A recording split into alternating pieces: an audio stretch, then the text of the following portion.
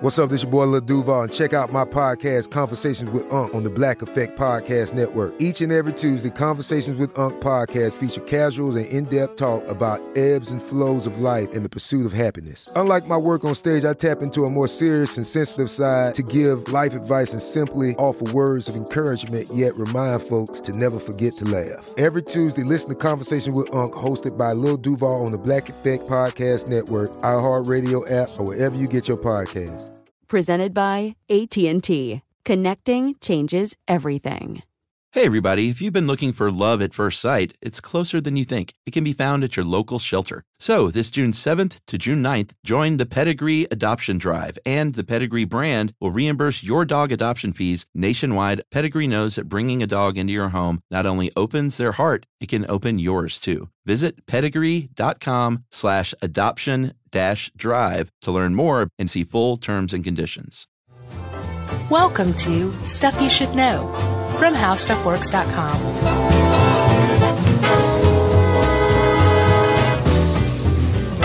Hey, and welcome to the podcast. I'm Josh Clark. There's Charles W. Chuck Bryant, and there's Jerry. So this is Stuff You Should Know, the Dreamin' of Summer in the Middle of Winter edition. Oh, my friend, ice cream is a year-round treat for me. Yeah? Sure. I know. I had some last night. Oh, yeah? What'd you have? We're going to buzz market a lot, probably. Rocky Road and Vividly Vanilla. What brand is that? Kroger. Oh, yeah? Yeah, they were delicious. Nice. Yeah. Was it heavy or light? It was light. Yeah. Yeah, after reading this, I was like, man, this is very light.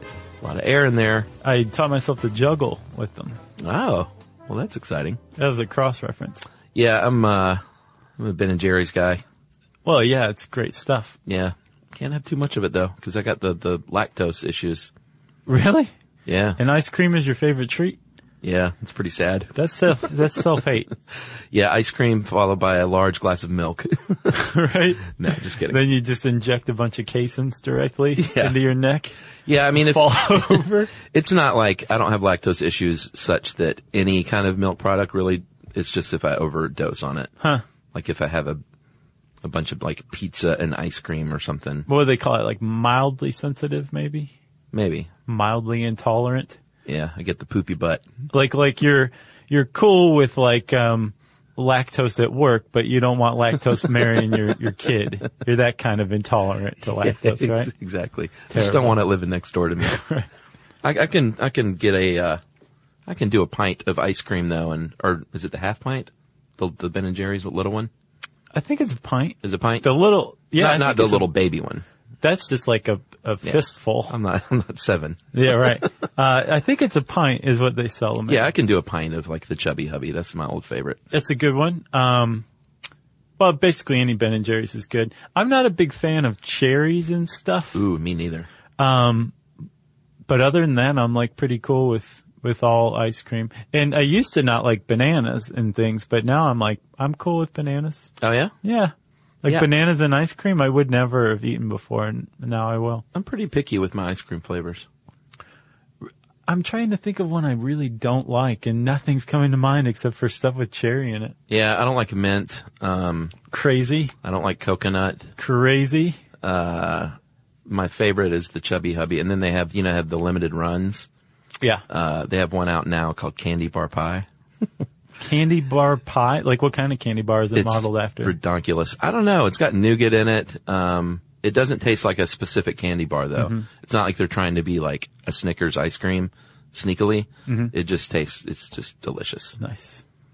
I will have to try that. I like Butterfinger and ice cream. Yeah. What about, like places to get ice cream? Jenny's is delicious. Where's that?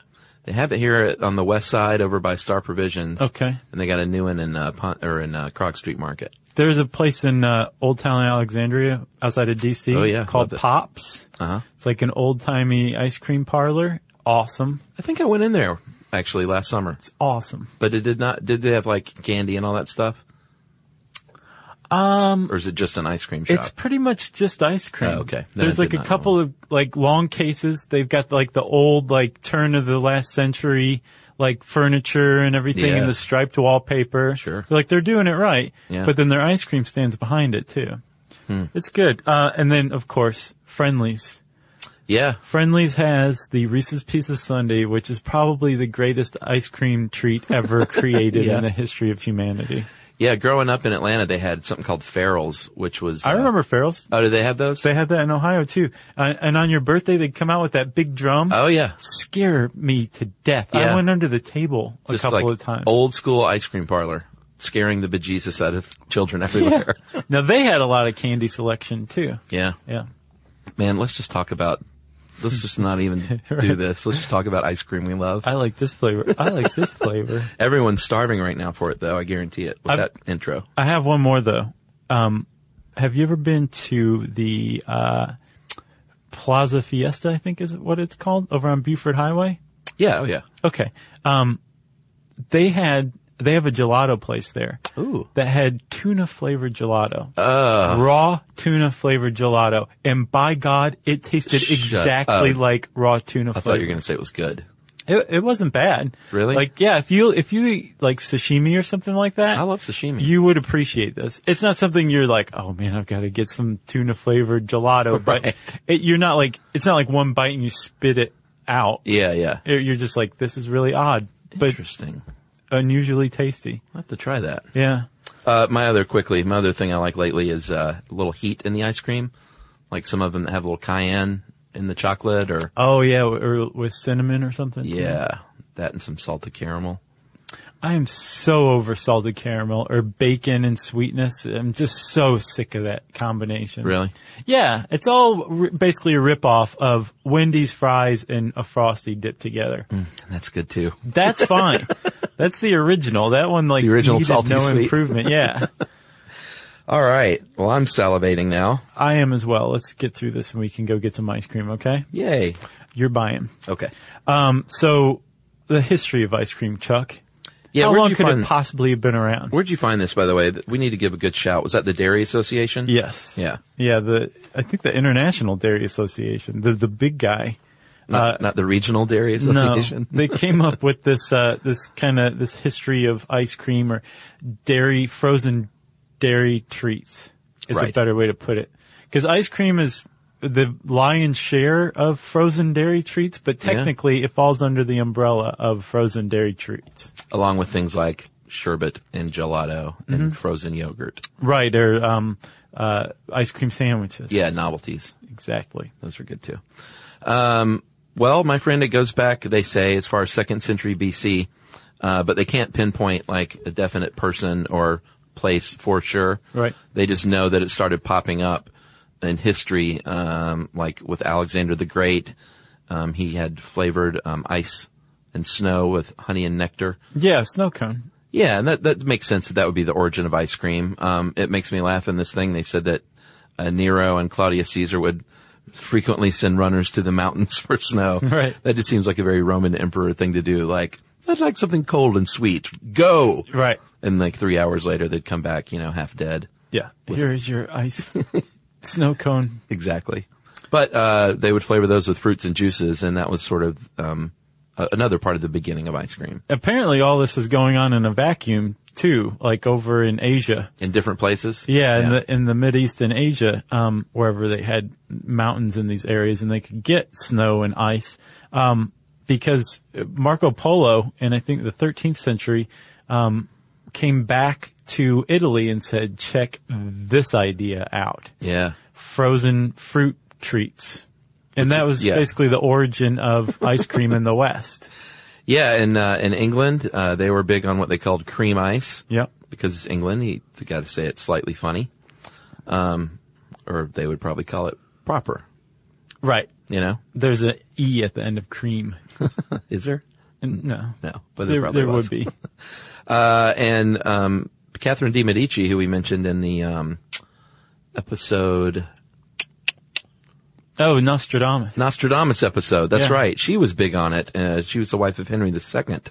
And back then, though, it was, in the 1500s, in the 16th century, it was only like for royalty because ice was, they didn't have freezers and they didn't have ice machines. You needed a guy to go run up to the mountain and bring it down. Yeah, no, it was a big deal to have ice. Unless, of course, it was winter, in which case you were like, oh, yeah, I can have a frozen treat. But if it were summer and you were enjoying a frozen dairy treats, Send the runner. you're rich. Yeah. You're super rich. So apparently by about the 17th century, there was at least one cafe in Paris. I think it was the first cafe in Paris, that started selling ice cream to the public in 1660. Nice. They basically made it egalitarian. And from that point on, ice cream was a definite luxury item, but you didn't have to be royalty to obtain it. Yeah, that's a good way of saying it. Yeah. In the United States, the first time they found it in print was in a letter in 1744 by a guest of the governor of Maryland, William Bladden. And there was an ad in 1777, May 12th, the New York Gazette, for ice cream. So it was for sure for sale to the people back then. Right. By that time. Yeah. George Washington had a recipe. Thomas Jefferson had a recipe. Yeah. Dolly Madison used to like to serve it at the White House. George Washington ate a lot of it, right? Didn't he say $200 for one summer? Yeah, and I failed to go to the West Egg currency converter. That's a lot of I ice imagine cream. that's a lot of money. Yeah, but he made, that he had guests and he may have shared it with his Oh, I would hope so. his staff. You never know. Especially if that's like $50,000 worth of ice cream. Yeah, that would be You a can't lot. eat that in one summer. Even if you're Joey Chestnut, world record holder for most ice cream eaten. Is he? Yeah. How much did he eat, do you know? 1.8 gallons in 6 minutes. 1.8 gallons in 6 minutes. That doesn't seem like that much. Oh, that's a lot. Yeah, that's pretty speedy. Yeah, it is. But hey, that's why he's Joey Chestnut. Plus, don't forget the brain freeze. Oh, yeah. Man. Do you have a thing on that? Brain freeze? No, I've done a don't be dumb on it, though, before. Do you remember what it is? Like, what is brain freeze? Yeah. Oh, what is brain freeze? Yeah. Oh, there's a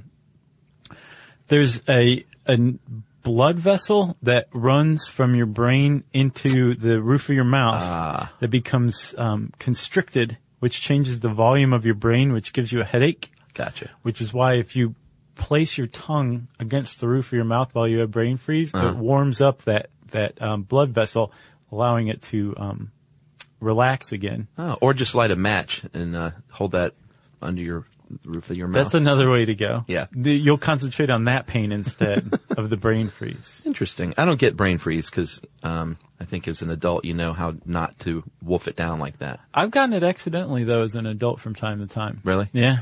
No good. No, it's terrible. It's as terrible as an adult as it is when you're a child. It's probably worse as an adult. It's just debilitating, you know? Yeah. It's so painful. So like you said, until around 1800, it was mostly for the upper class. But then, like everything else in industry in America around that time, manufacturing became more widespread and cheaper, and all of a sudden you had warehouses that were big freezers, and you had shipping. You could ship things cold and frozen. Right, so you had like the manufacturing aspect in place. Yeah, homogenizer machines, electric power, Right. Mechanical refrigeration, basically. But even still, you had the manufacturing in place. The distribution, though, was still limited to, say, like a store. Somebody who could make money by investing in some freezer cases and then selling it to the public. Yeah. It wasn't until ice boxes became widespread in America that the ice cream industry really blew up, because then you could sell to the guy down at Pop's. Yeah. You could also sell to Pop's next door neighbor who took it home That's right. to keep in his freezer. And thank God that happened. Yeah, and actually, as far as making ice cream, the hand crank ice cream maker that used like rock salt and all that stuff. Sure. That was invented by a woman named Nancy Johnson in the 1850s, I think. Yeah. And she patented it, and apparently everybody ripped her off. She sold the patent for like $200, and the guy who bought it from her turned around and like made a fortune off of it. But I guess he ultimately got ripped off by a bunch of copycats. But that same thing is still in use today. Like, you can go buy The Johnson crank. that same, the Johnson Crank ice cream maker and make your own ice cream the 1850s way. Well, you mentioned take-home ice cream being a big deal as far as it spreading. I do have a little modern stat, Oh, yeah. or at least from a few years ago. That is still the biggest part of the market. 67% of the overall market is take-home ice cream. Well, I saw that 87% of Americans have ice cream in their freezer right now. Yeah, I don't. I can't. It doesn't stick around? No, like, if you're going to get a pint, you might as well just plow through it and be done with it. Right. And then get some a few weeks later. You're not a quitter. No, and I can't just keep like a gallon of ice cream in the house. That's that's a bad move. It's a bad move for me. Yeah, it's a bad move for everybody. Well, no, some people have willpower. Yeah, I guess you're right. You're one of them. I don't keep a gallon of ice cream in my house. Yeah, but you got willpower to a large degree, I think. Yeah, well. You're the guy who quit smoking by just saying, I'm not going to smoke anymore. Yeah, that's true. Yeah, I guess I do have a degree of willpower. But I do not. So we're now in the 19th century, in late 1800s, right. And the professional soda jerk at soda fountain shops pops up, and they make things called like root beer floats and Coke floats and soda floats. Right. Which I haven't had one in a long time. I used to love root beer floats. Yeah. But I don't know why. It's not something I see very much anymore. Well, you have Like to I'd go have to to make it go at to home. the trouble of putting it together. Yourself? Yeah. Yeah. Yeah, you don't see floats very often anymore. I'm sure there's some places that sell them, but They were good though. Oh yeah, man. Root beer and ice cream is a winning combination. Yeah. I mean, I haven't had one since I was a kid probably. Coke works too. Yeah. Coke float's good too. Root beer floats are the thing though. I think you're right. And then this was, for me, the fact of the show. I did not know about this. Religious criticism back then, they didn't like you eating things that were so rich and like gluttonous, I guess. They thought it was sinful. Yeah, well, yeah. On Sundays, that is. And so, in response, they took out the carbonated water or the root beer or whatever and made a sundae, and that's why I called it a sundae originally. But apparently they were like, are you mocking us? And the Soda Jerks Union said, no, and they changed the spelling from S-U-N-D-A-Y to S-U-N-D-A-E. Because they were mocking them. Right. Yes. And they were like, this was their act of retribution, changing the spelling of Sunday. And the other cool thing too was, during World War II, apparently it was, the armed forces were all trying to outstep one another in providing ice cream to the troops in new and exciting ways, because it was such a morale booster, of course, to get ice cream when you're at war. Right. A little taste of home. And I think was it the Navy that had the ship? Yeah, the world's first floating ice cream parlor. That's awesome. In the Western Pacific. Well, even before that, in World War I, ice cream was deemed an essential food. And so ice cream manufacturers got rations of sugar. So they could keep making ice cream during the war, even though everything else was being rationed.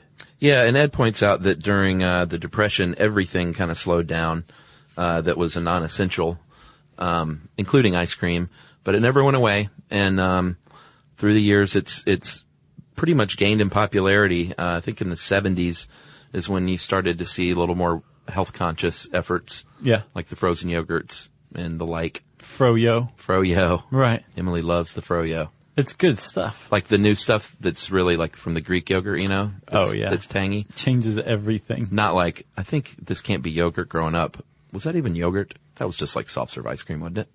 Is it This Can't Be? I thought it was the country's best yogurt. TCBY? We heard it was This Can't Be Yogurt. Huh. Maybe it was different, I wonder. It had to be the same. Yeah, TCBY. Yeah. No, TCBY was great. I don't know what it was. I think it's still around. It had to be yogurt because they couldn't call it that. But it wasn't, definitely not the tangy stuff that you see like at Pinkberry and stuff like that. Oh, it's so good. Yeah, I'm not the hugest fan. I love that stuff. Each bite is just like, it's just a trip through a flowery meadow. Every bite of... Really? Yes. Do you get the vanilla and add your stuff to it, or? I get the regular, like the, Yeah. just the, I guess, plain Yeah. version. Yeah, and then you throw in a little mango, some blueberries. Oh, look at you. The white yogurt chips on top. Uh-huh. That's a good combination. Or if you want to go a different route, there's like, a chocolate crunch and maybe some other kind of, chocolatey, delicious treat on top. Man, I want some ice cream so bad. All right. Well, we'll get to the science of ice cream, which is decidedly less yummy sounding right after these messages.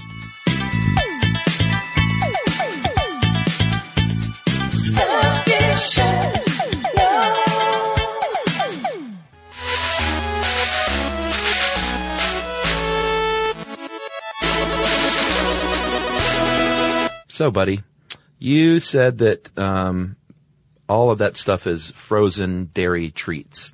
Right. but not necessarily ice cream because there's a definition, correct?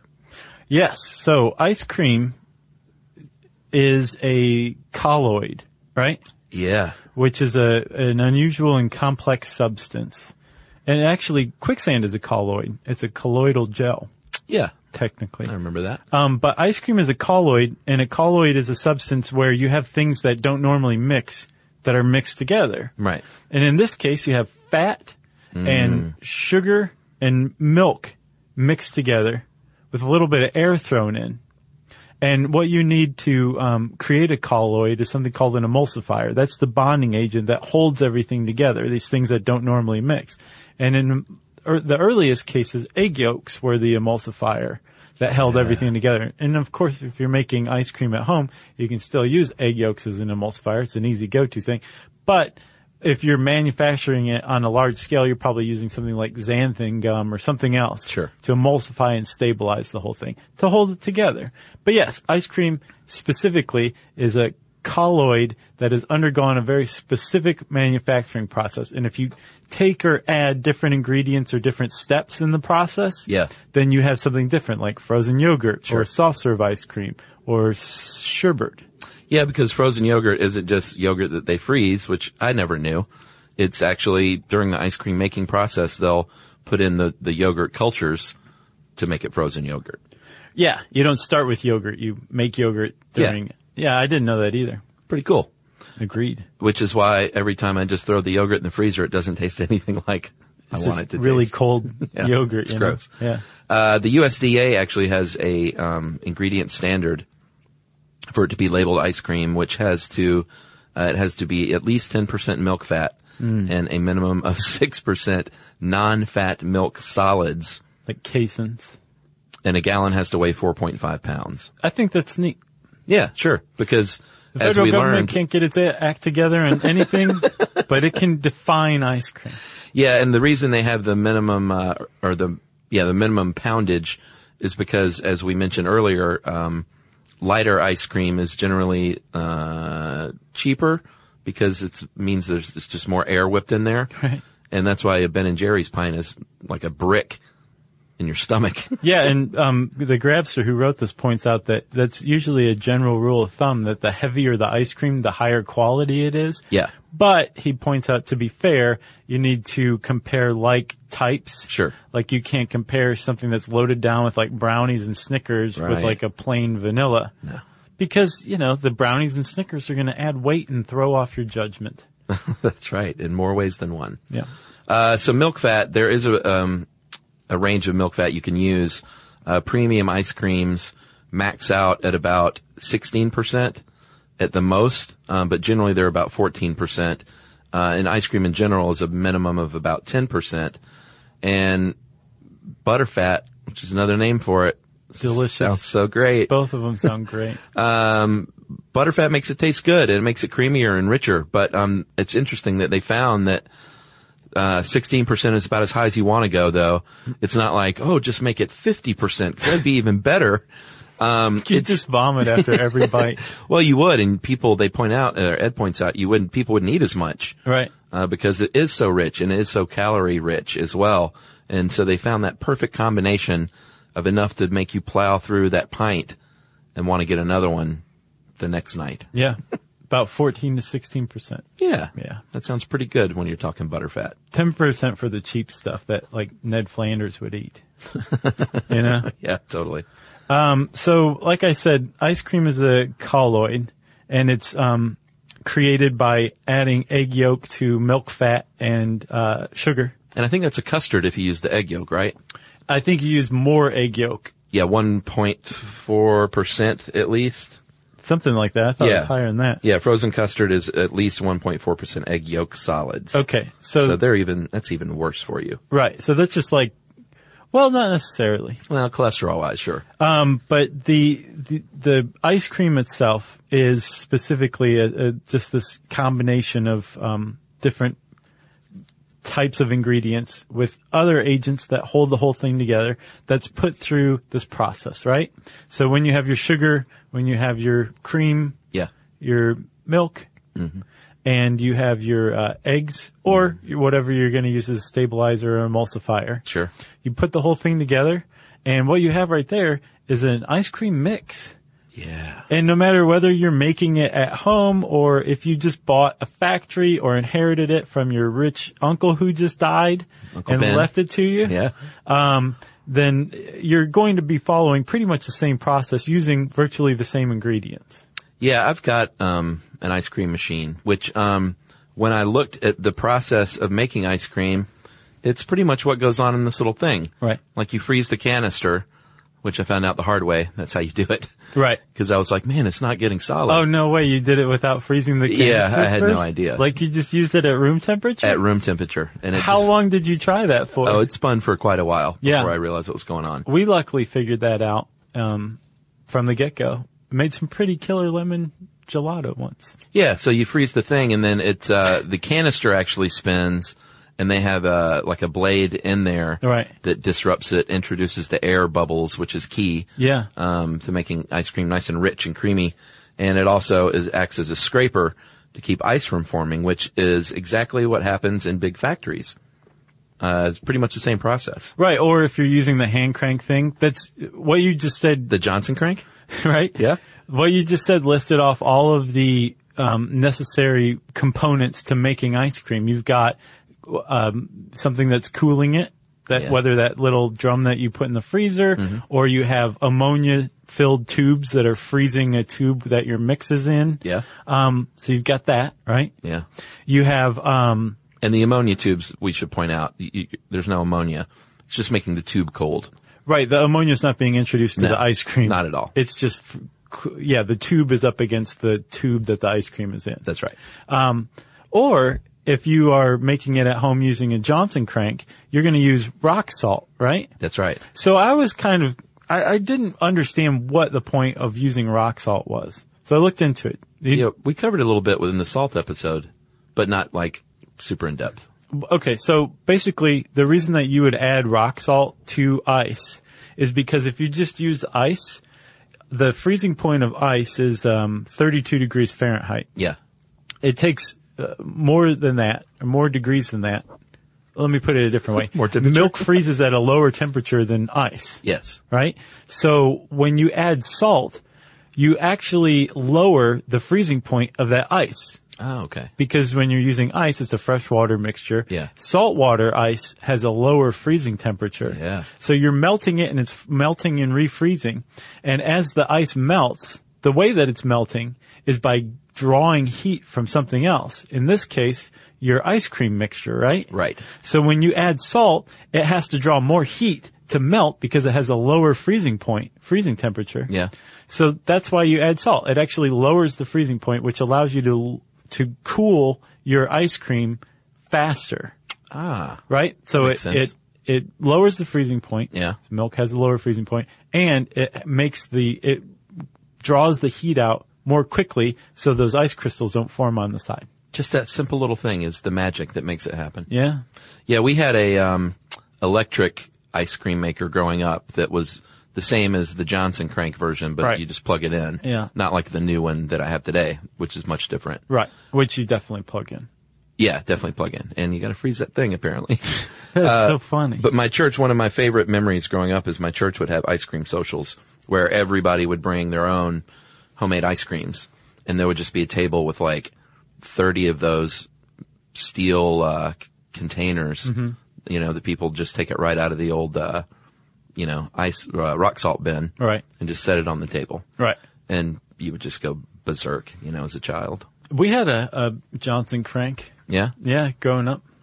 And you probably had to do it, right? Because the parents are always like, that's the fun part. I'm sure I did. I don't Yeah. really remember. I just remember the wooden bucket thing with the crank on top. Yeah. That's what I remember. And like a bag of rock salt That's right, man. that When we I saw also the- used for the driveway too. Oh, sure. Yeah. Yeah, of course we did in Atlanta, but I remember when I saw that rock salt come out, it was a special evening at the Bryant house. Yeah. Oh yeah. So I mentioned the little paddle. It's called a dasher, which is the blade inside the tube, and this is if you're in an ice cream factory. And like we said, it whips it up, introducing those air bubbles, and that's what gives it the structure. And like I said, also prevents the ice crystals larger ice crystals from forming, because you don't want that. No. You want it cold, but you don't want ice. And we should say by this time you've got your ice cream mixture, but you've already added whatever flavor you're going to add. Right. But if you're adding chunks of stuff, which you should, you're not doing that quite yet. No. So you're freezing it. What you've just created is a frozen ice cream mixture. Yeah. It's not technically USDA standard ice cream yet. If you stopped right here, and even if you added the Snickers or the brownies or whatever, or both, what you would have is soft serve ice cream. Yeah. The ice cream still has another step to go through to become regular old ice cream, and that's the hardening process. Yeah, the hard freeze. Yeah. And that's basically all it is you take that soft serve and you have to get it down super low, at least to 0 degrees Fahrenheit. But when you're in an ice cream factory, you're going to pump it down even lower because you're going to be shipping it and packaging it, and that you want it to stay nice and hard throughout that whole process. Yeah. And, and that's how you do it. That's pretty much it. That's pretty much making ice cream. It's a great, great thing that everyone should try. Making ice cream? Sure. Sure, yeah. Well, actually, that's funny that you say that, because whether you have a hand crank or one of those awesome electric ones that you have to freeze the drum ahead of time, you can also just make it at home with like basically nothing. Yeah. Just using a couple of baggies. Yeah. Like a bigger baggie, a smaller baggie, and make a little rock salt mixture. And, well, I won't go through the whole recipe, but if you go to How Stuff Works and look up how ice cream works, there is a recipe for 5-minute ice cream that makes just a little bit using nothing but plastic bags and the ice cream ingredients. Yeah, and I don't think we mentioned that it's pasteurized along the way too, which is an important step. Yeah. Pasteurization keeps you from getting salmonella. Yes. And if you're making your own mix at home, you can even do that yourself with a double boiler. So, we'll talk a little bit about just how much everybody loves ice cream right after this.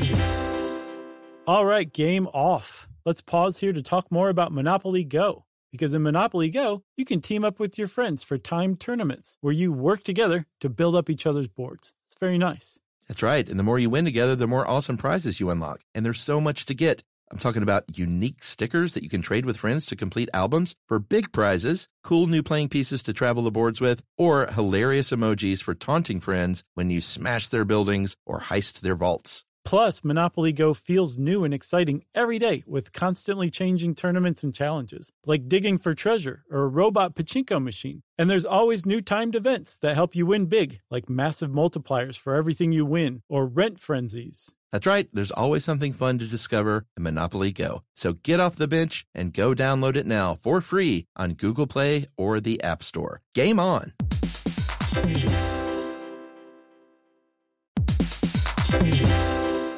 Hey friends, as every parent knows, kids seem to be everywhere all at once, and it's really tough for even the most watchful moms and dads to protect their little ones from every single thing. Yeah, Duracell understands this, and that's why they're deeply committed to lithium coin battery safety. Lithium coin batteries power a bunch of important things around people's homes, including things young children may have access to. So Duracell not only educates parents, caregivers, and medical professionals about the importance of lithium coin battery safety, they also make the only lithium coin batteries with a non-toxic bitter coating to help discourage children from swallowing them. Even Duracell's packaging is child secure and designed to avoid accidental opening, because they believe their products should provide more than just power. They should also provide peace of mind. You can learn more at Duracell.com/power safely. Available on 2032, 2025, and 2016 sizes.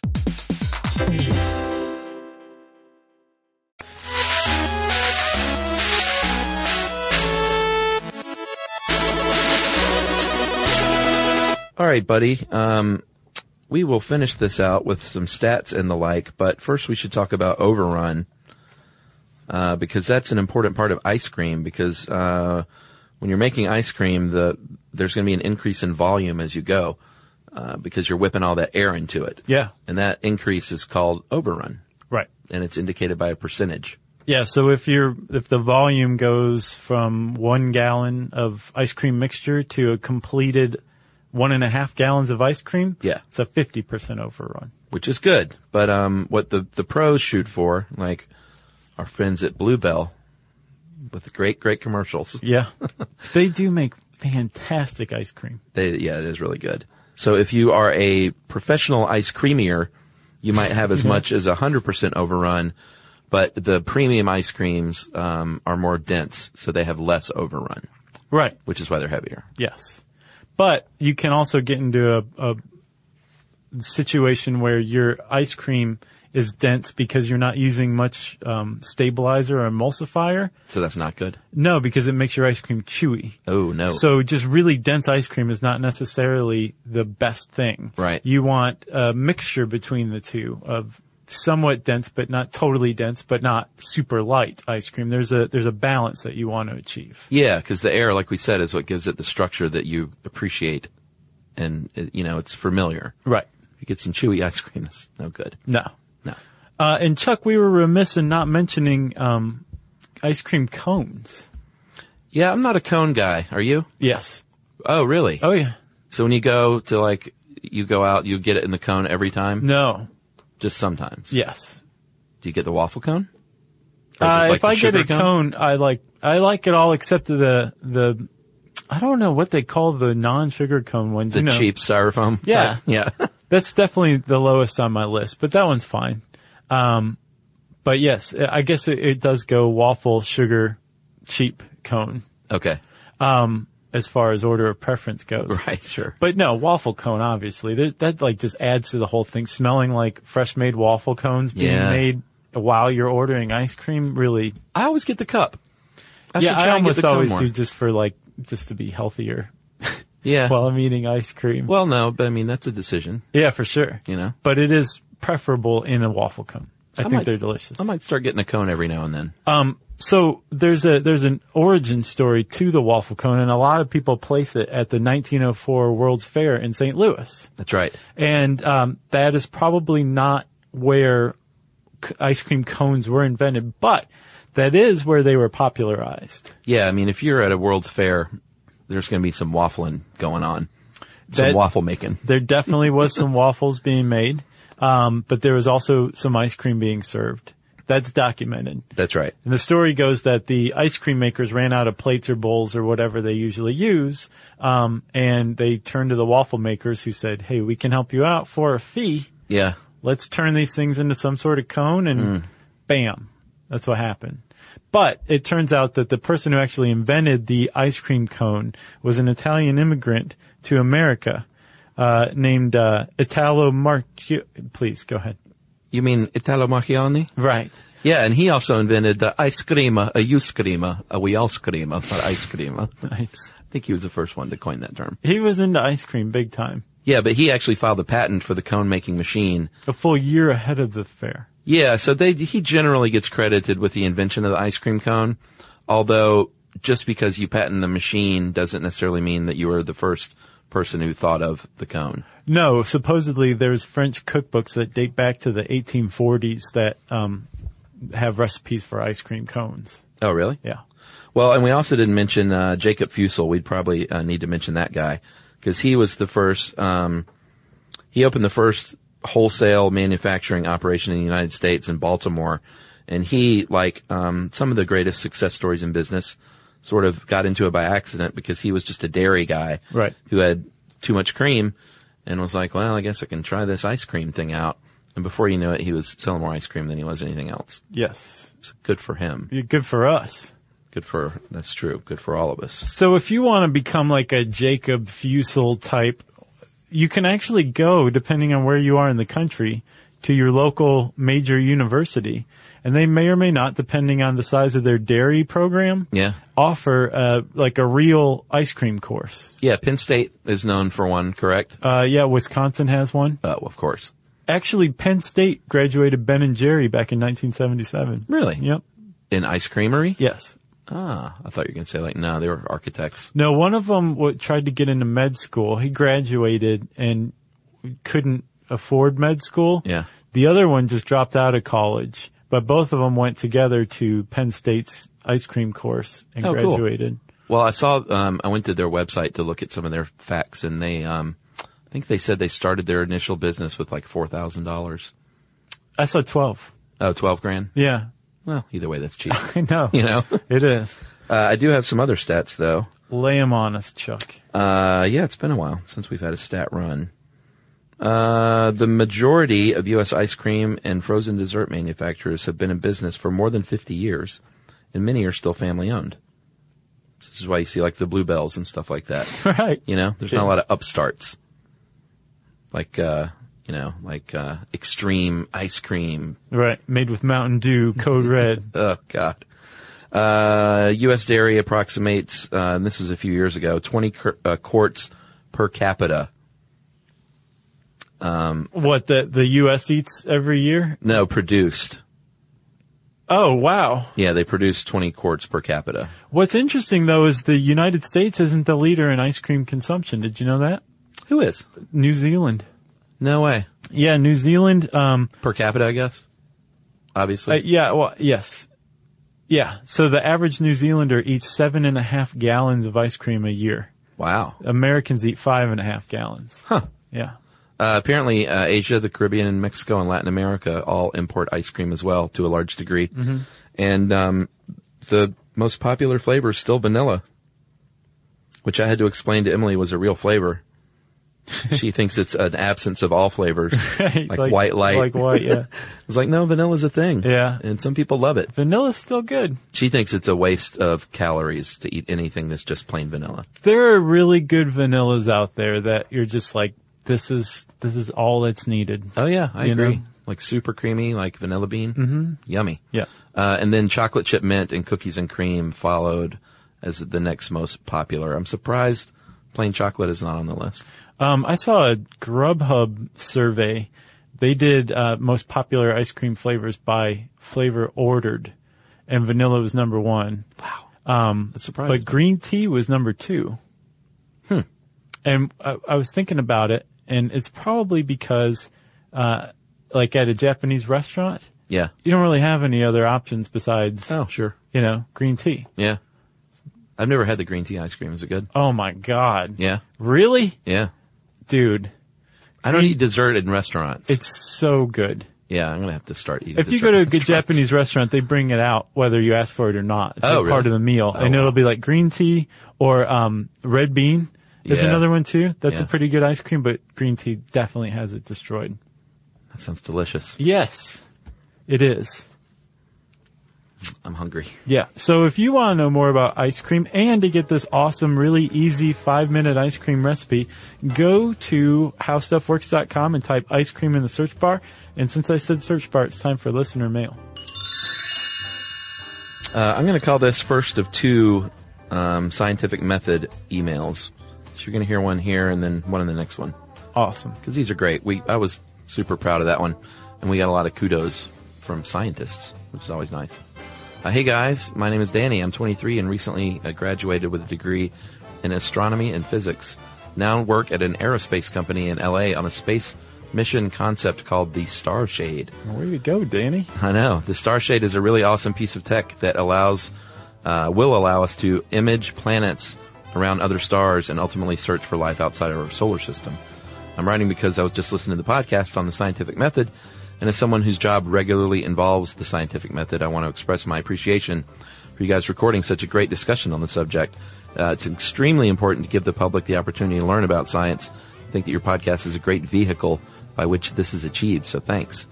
I remember once in the show, you guys let it slip that you get a few hundred emails a week. So statistically speaking, I'm twice as likely to become a millionaire than to get my email read on the show. I saw that and I felt like he was baiting us. Oh, he totally was. And it worked. But in the case that some miracle happens and you do read it, I'd love if you could plug the astrophysics blog my friends and I have. It's called Astrophysics Unleashed and can be found online at astrophysics-unleashed.tumblr.com. And it's a place where we seek to expose the beauty hidden within astronomy and modern science. It's a great place for the inquiring mind to find food for thought or to ask questions. So that is from Danny, and he said, I wanted to shout out to Jerry, Jeri, but I was afraid I'd spell her name wrong. Hopefully that is right. Tell her that I have no idea what she's like at all, but I'd be willing to bet that she's really cool. Oh, that was nice. Man, usually people have like a better chance of getting struck by lightning than spelling Jerry's name correctly, but he nailed it. Well, and here's a spoiler. The other scientist said the exact same thing about spelling her name wrong, and he spelled it right. Wow. So how about that? Man. Scientists are smart. If you want to get in touch with us, you can tweet to us, usually. Sure. SYSK Podcast. You can join us on Facebook.com/StuffYouShouldKnow. You can send us an email to StuffPodcast@HowStuffWorks.com. And you can join us at our home on the web, StuffYouShouldKnow.com.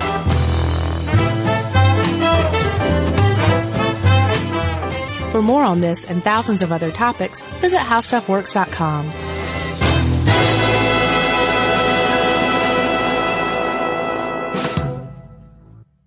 Hey, if you haven't heard of Visible, well, now you have. They're the wireless carrier that's making wireless visible. It's in the name. Switch to Visible, the wireless company that makes wireless visible. Get a one-line plan with unlimited 5G data powered by Verizon as low as $25 a month, every month, taxes and fees included. Use promo code STUFF20 to receive $20 off your first month for listening to this podcast. Switch now at Visible.com. For data management practices and additional terms, visit Visible.com. The Visible monthly rate is $25 per month. This show is sponsored by BetterHelp. It's a simple truth. No matter who you are, mental health challenges can affect you, and how you manage them can make all the difference. That's why everyone should have access to mental health support that meets them where they are and helps them get through. BetterHelp provides online therapy on your schedule. It's flexible, simple to use, and more affordable than in-person therapy. Connect with a licensed therapist selected just for you. Learn more at BetterHelp.com. That's BetterHelp.com.